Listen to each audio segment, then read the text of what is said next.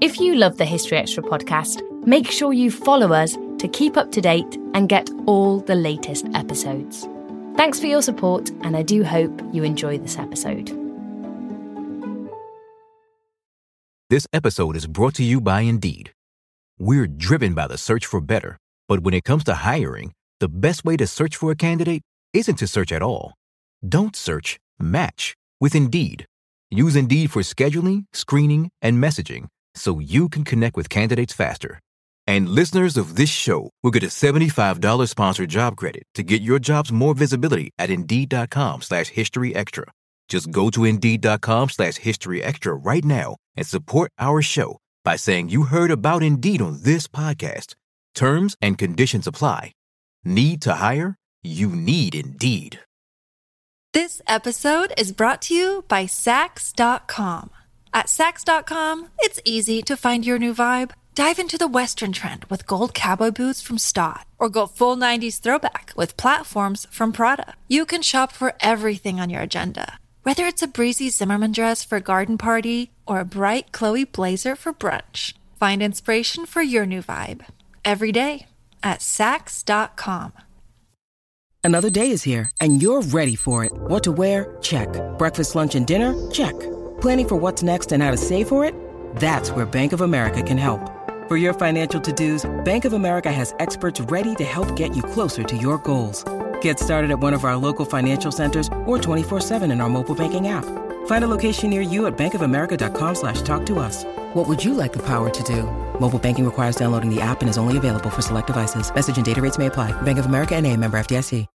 When you need mealtime inspiration, it's worth shopping Kroger, where you'll find over 30,000 mouth-watering choices that excite your inner foodie. And no matter what tasty choice you make, you'll enjoy our everyday low prices, plus extra ways to save, like digital coupons worth over $600 each week. You can also save up to $1 off per gallon at the pump with fuel points. More savings and more inspiring flavors make shopping Kroger worth it every time. Kroger, fresh for everyone. Fuel restrictions apply.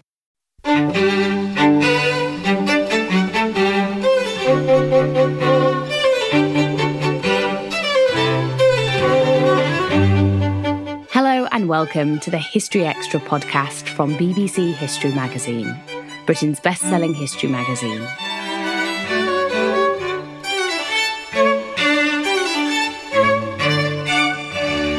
I'm Ellie Cawthorne. The history of fabric is stitched into our story as a species. Victoria Finlay has travelled the world to learn more about the history of material, staying with Pacific Island tribes who make a cloth that helps save their forests, and visiting tweed makers in Scotland. Rhiannon Davis spoke with her to find out more. Why did you decide to write this book? There's a story that I tell in the beginning of the book, which I'll just tell very briefly now. I was in Russia, in Moscow.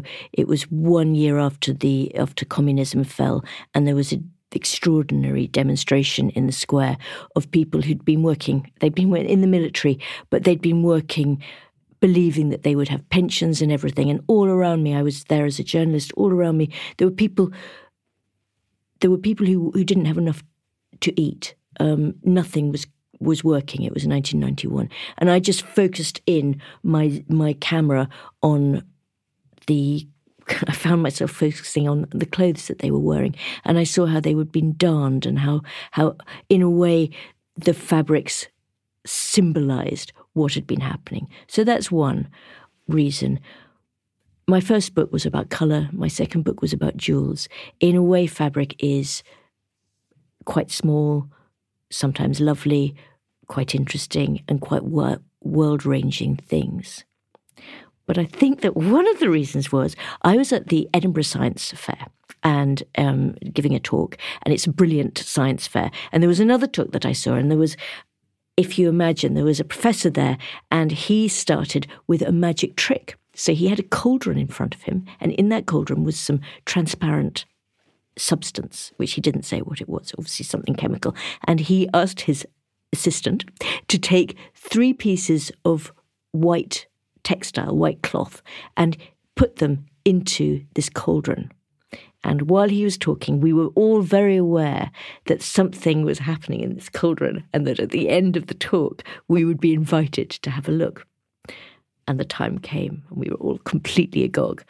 And trusty assistant took out from this one cauldron one piece of fabric which was blue, one which was yellow, and one which was red.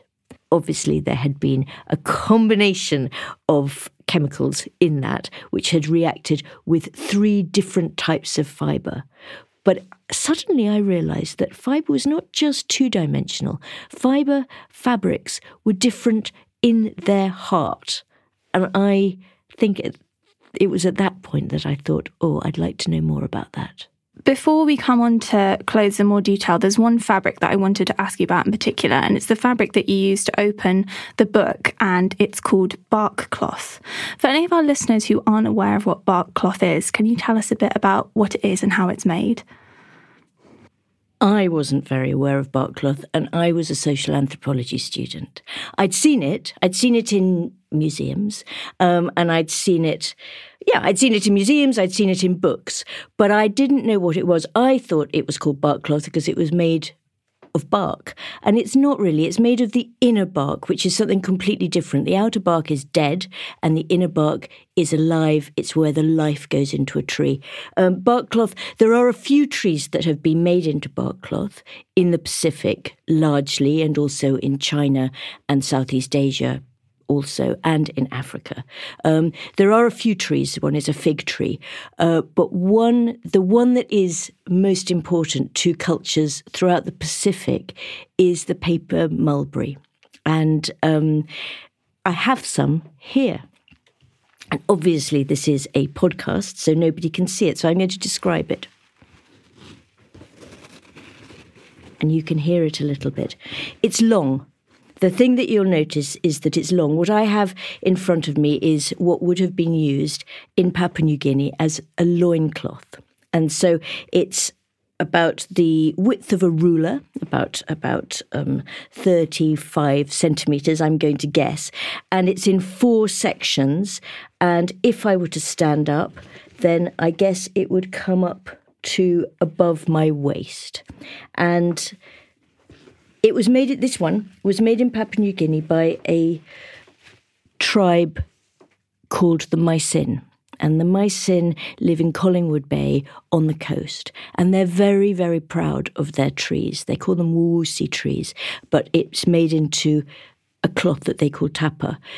Most days, they wear stuff like we're wearing now. They wear blouses, they wear skirts, they wear jeans, they wear T-shirts. But on ritual occasions, and they like ritual occasions. We all like ritual occasions. I mean, we like meeting up. We like having feasts and parties. And we also like having weddings, and we also acknowledge having funerals. And at these ceremonies, the Mysin wear bark cloth. And they paint it. It's a kind of creamish colour that is what it came from the tree. I'm going to describe how they make it first, very quickly. They grow trees in their gardens, which are about 7 kilometres away from their village. They cut them at the bottom, and they cut them where they're about to become into branches. So they've got a long, thin tube of a trunk. Then they slice down, and they come up with something about the length of a finger. And then they beat it, and they beat it, and they beat it. And in the mornings in the Mysin village, you hear sweeping. At about 4 o'clock in the morning, the women are sweeping. And then when they've finished with that, some of them go off to make the breakfast, and some of them start to beat the bark cloth. And they beat it on a wooden trunk. So you hear this bang, bang, bang. And that is the music of the Mysin village still. Still, when I visited them in 2018, that was what the women did in their spare time. And in the afternoons, they would chew their betel nut, which is a mild intoxicant, and they would paint. And they would paint designs in black paint first and then in red. And the reason that it's important, this bark cloth is still important. It's not just two-dimensional stuff.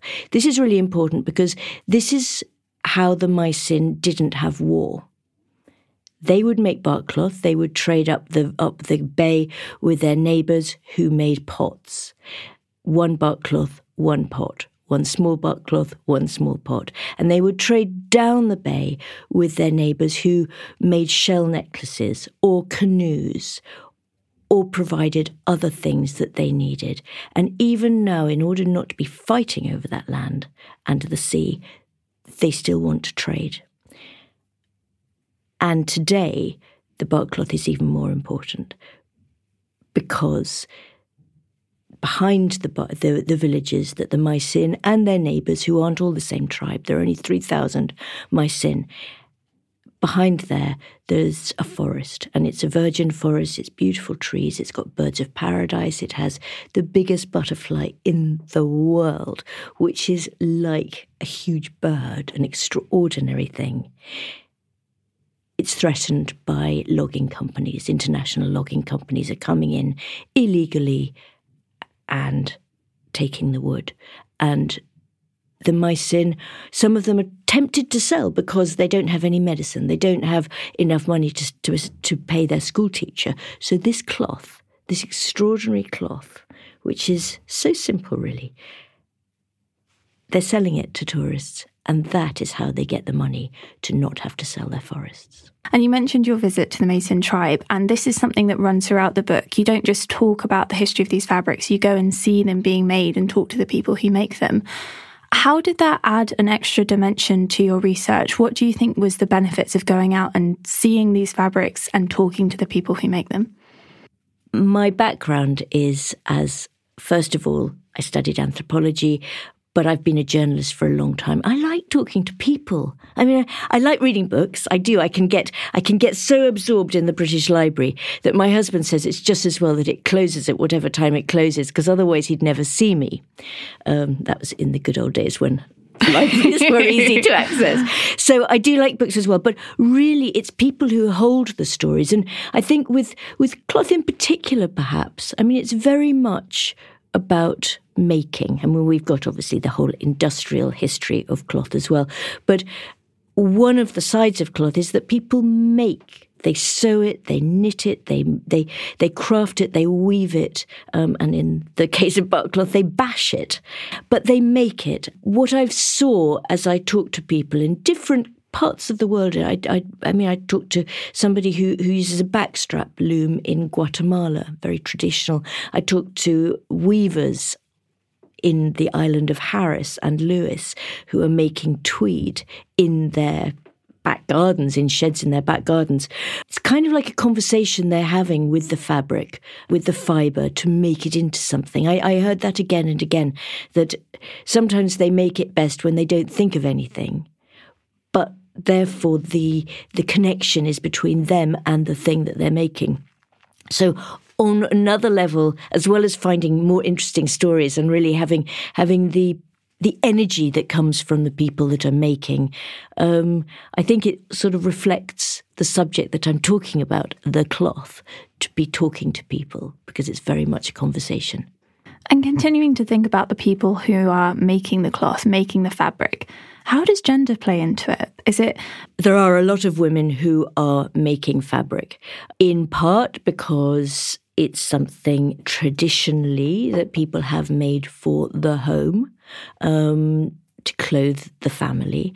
In another way, because there's a function, that's a terrible word, but there is a part of fabric that is for holding us, for keeping us warm, keeping us within the community, and that can be a women's role, that sort of nurturing sense of fabric. But also fabric wasn't always very lucrative. So when it wasn't lucrative, you'd find that it was the women doing it, and when it was lucrative, you'd find it was the men. I met men and women who were involved in the fabric trade, and in that I think there's a sense of equality there as well. Everybody's involved. It's not just a women's thing. So you mentioned the idea of fabric becoming lucrative, and one that is probably one of the most lucrative fabrics in the world is cotton. How did people's desire for cotton change the world? Cotton started off as a luxury good. In India, it was one of their goods that they traded with Indonesia, huge demand for Indonesia. And then when it went to Roman Europe, Pliny complained that the desire for cotton was bankrupting the Roman coffers. Everybody wanted it. It was really special cotton. It was very, very sexy, very sheer. It was like he couldn't understand why people were paying so much for something that looked like so little. Cotton is, you can wash it, you can pattern it, you can print it. Other fabrics, you can't do all of those things. You can't wash it so easily. You've got to silk. You've got to hand wash or dry clean, haven't you? And in history, something that is that convenient that can go. I'm wearing jeans, right? Jeans, working clothes, but also beautiful cottons were some of the finest clothes. So cotton's got this massive range of abilities, and it says a massive range of things about those who are wearing it. And a key part of the story of cotton is colonisation. How was the fabric used by colonisers, but also as a method of resistance, particularly with someone like Gandhi? One of the reasons for this ghastly kind of series of events which were colonisation, one of the reasons was cotton. There were other goods, spices, all of those things. But cotton was in huge demand. And the Europeans, the British and the French, had different rules about how they imported Indian cotton. But they did. They imported raw cotton. They made it compete. More and more people wanted it. And people took over some of the purchasing power of people in India by selling back to India these finished goods. So India's whole industry of making cotton was absolutely desolated. It was ruined by political, economic, uncompassionate decisions, I think. And Gandhi, when he was looking at how India could be nationalised, how it could return to its own rule, he looked at cotton as one of the it was both symbol and it was point of power in terms of where the money was going, because you've got to follow the money.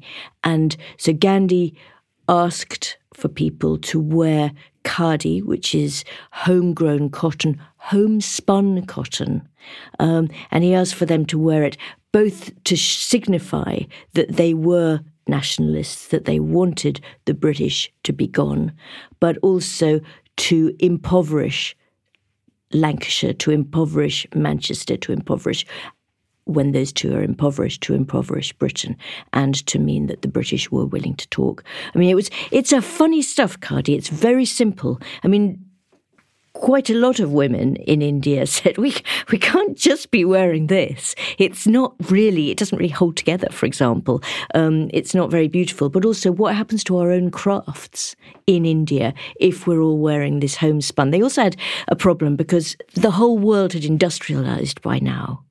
And there weren't any in the beginning. They couldn't find any of the old spinning wheels and spinning mechanisms from the old days. Finally, one of the volunteers found several hundred in attics, and they brought them back and they repaired them, and then they made some new ones. But really, the whole ancient technology of spinning in India had gone until it was revitalised as a movement of protest, and a movement of protest and also of solidarity.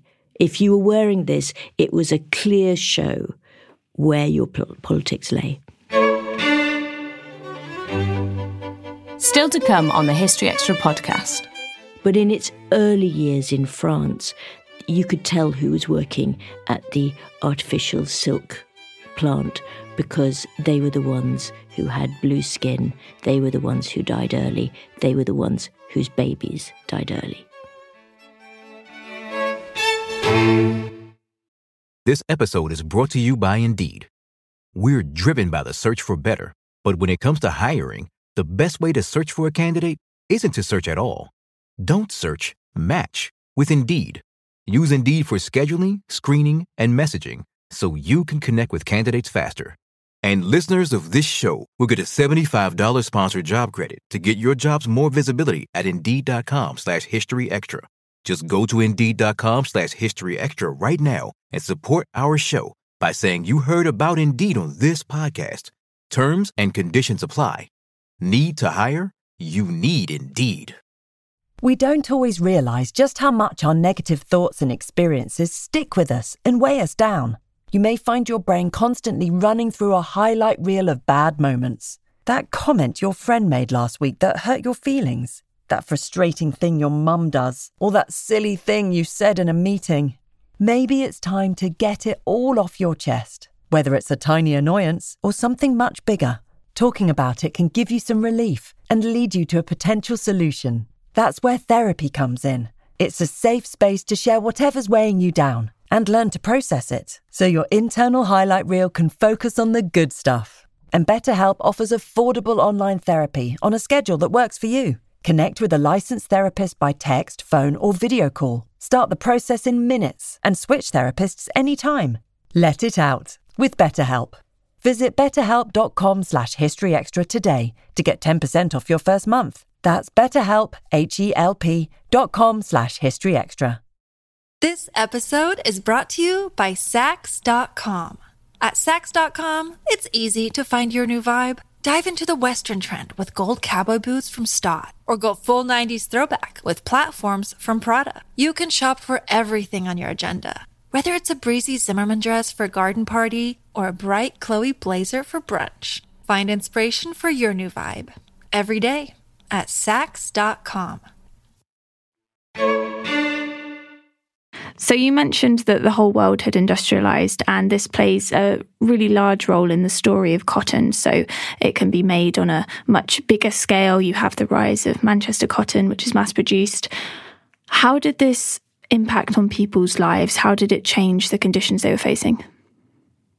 Cotton was one of the first reasons to introduce this kind of mass machinery. It did start in Britain, and it started in a way as a kind of constant loss of balance. So the first machines, the first kind of successful machines, everybody was trying to make machines earlier, but the first successful machines were by a man called John Kay and his son Robert. And he just looked at how how you needed two weavers in a loom, and one would throw the shuttle through to the other, who'd throw it back. He figured if you could just make a flick, you could do it with one weaver.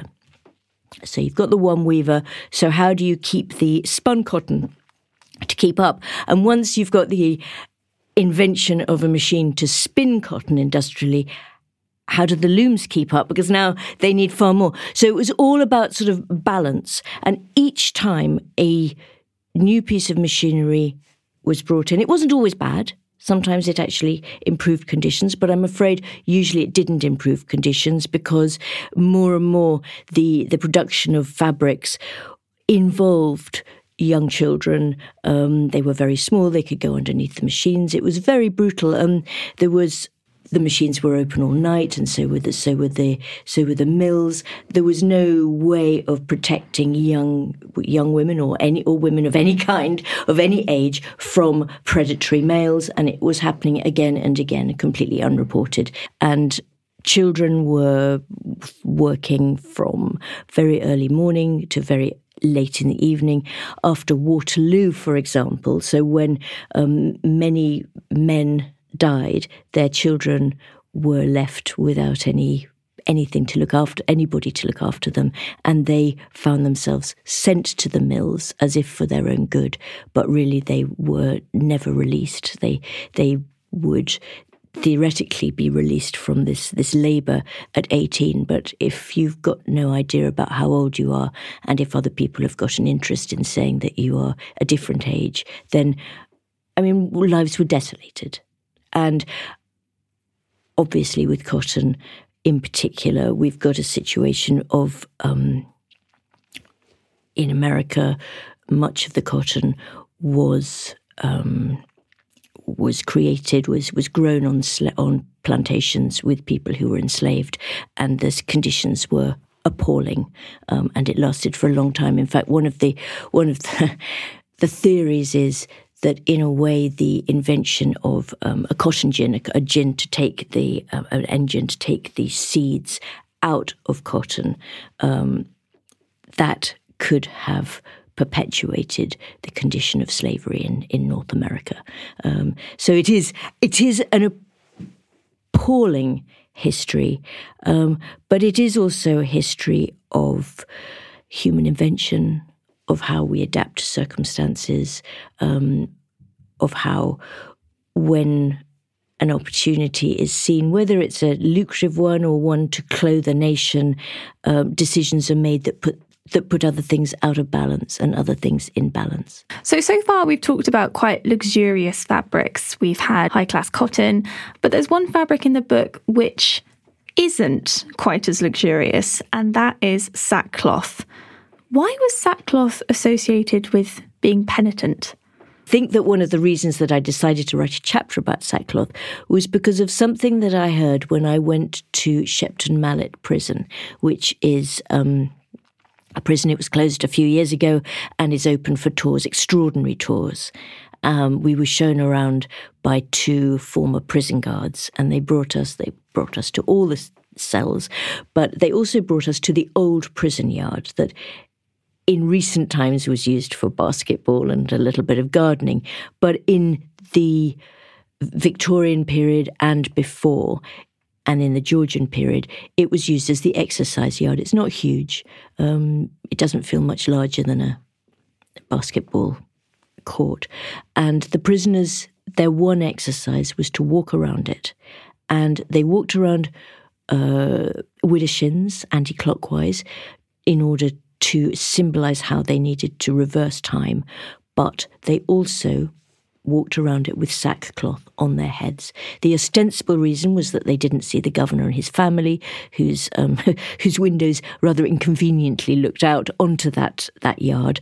But the real reason was, in a way, to symbolize the fact that they've done something wrong and that the cloth itself represents how they must be sorry.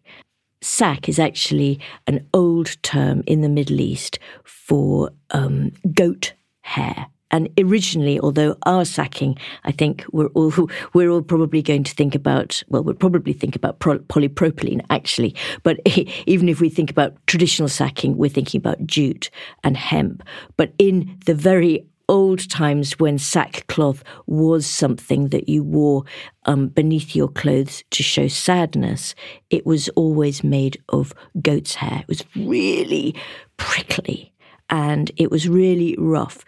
It was used for tents in the Bible times. It was used also for fishermen would wear these kind of cloaks made of sack, because it was actually quite oily.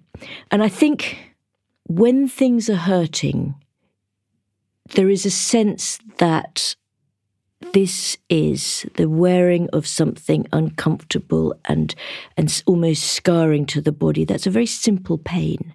And I think traditionally, it's almost much more simple to think about that pain than to think about the more complex pains that are connected to grief and connected to feeling awful about things. And then you've got the chance to distract yourself with this scratch that can cause blood. I've never actually worn it, but I have read extraordinary accounts of how saints wore this fabric, and in a way, it was seen as a symbol, as a sign that they were saints. If you found that they had sackcloth underneath them, so Thomas Becket of Canterbury, he was killed by 4 knights, as we all know, believing that they were under orders of the king.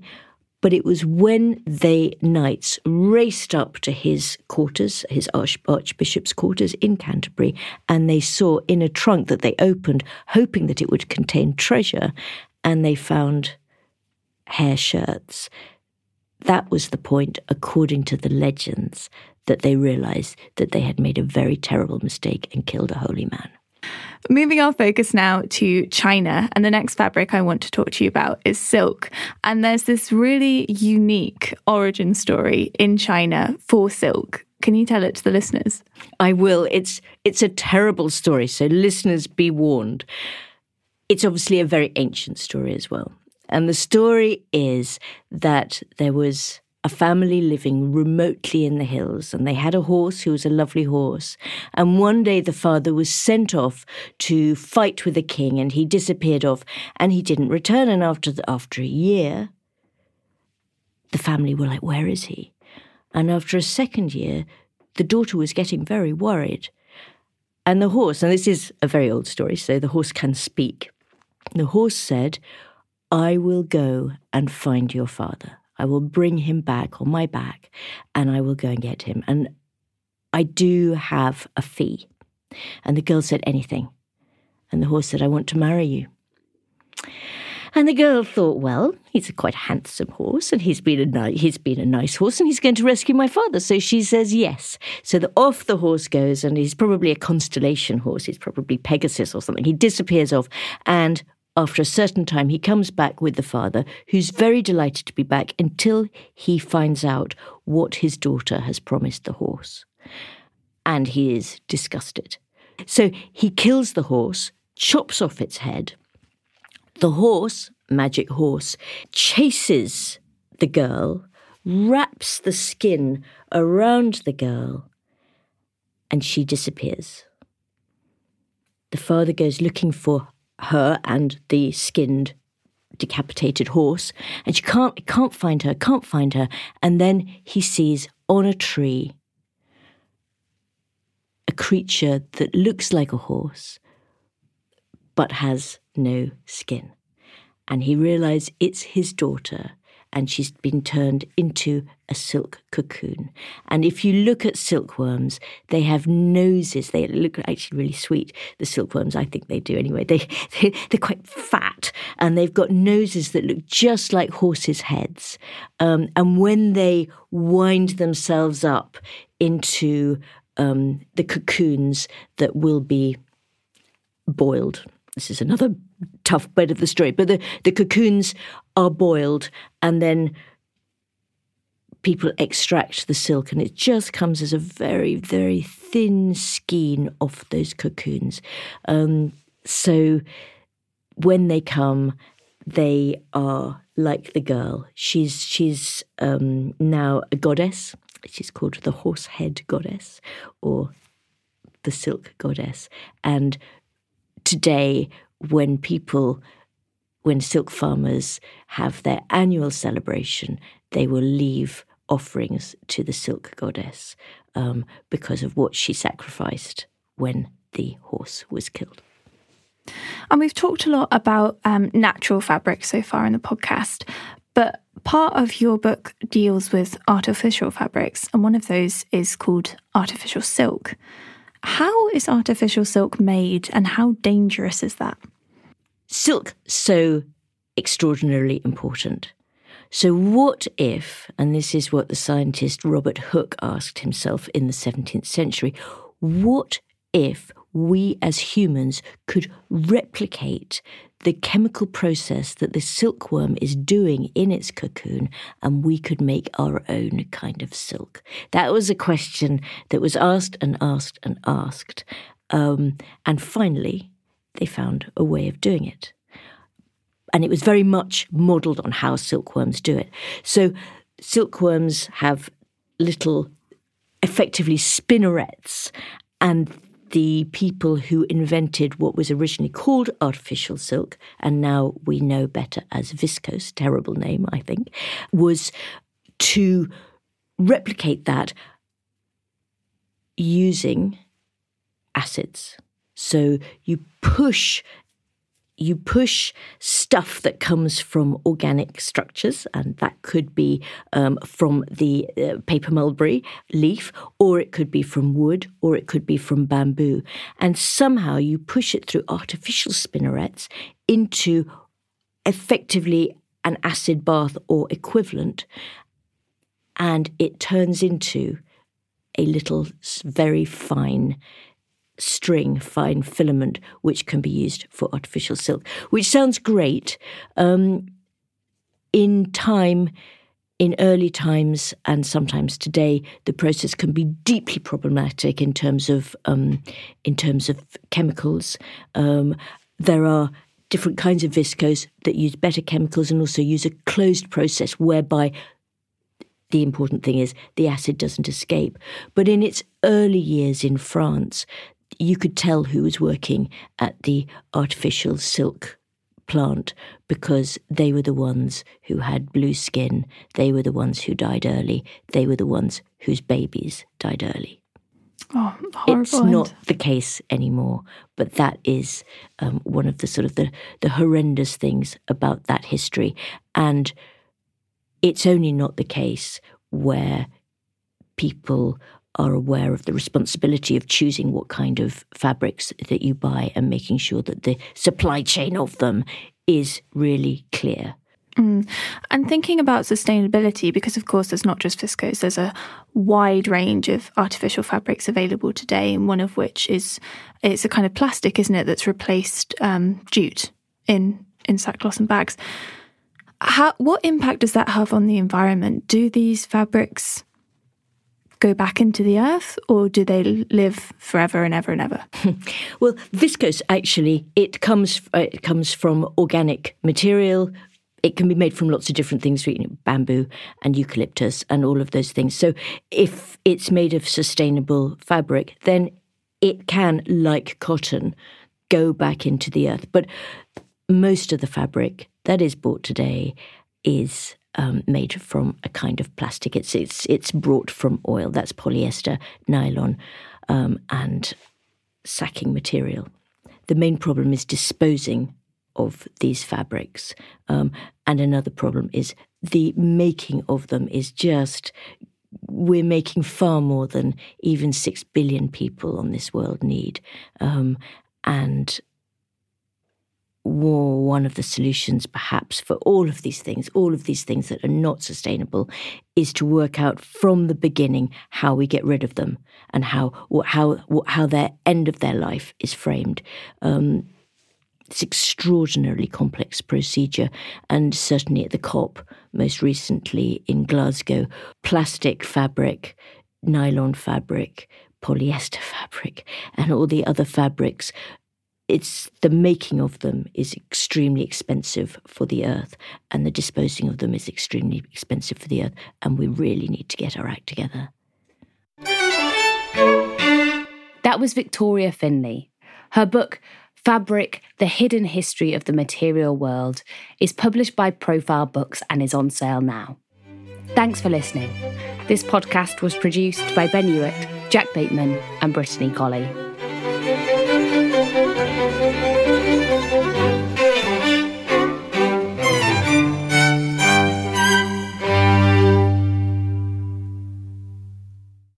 A collision between a Chinese jet and an American spy plane. He came and rammed into our left wing. With relations increasingly strained, what are the chances of things spinning out of control? The Western world was asleep. I'm Gordon Carrera. I'll be exploring the friction in this most important of relationships and asking, has the West taken its eye off the ball? You cannot ignore China. From BBC Radio 4, this is Shadow War, China and the West. Listen wherever you get your podcasts.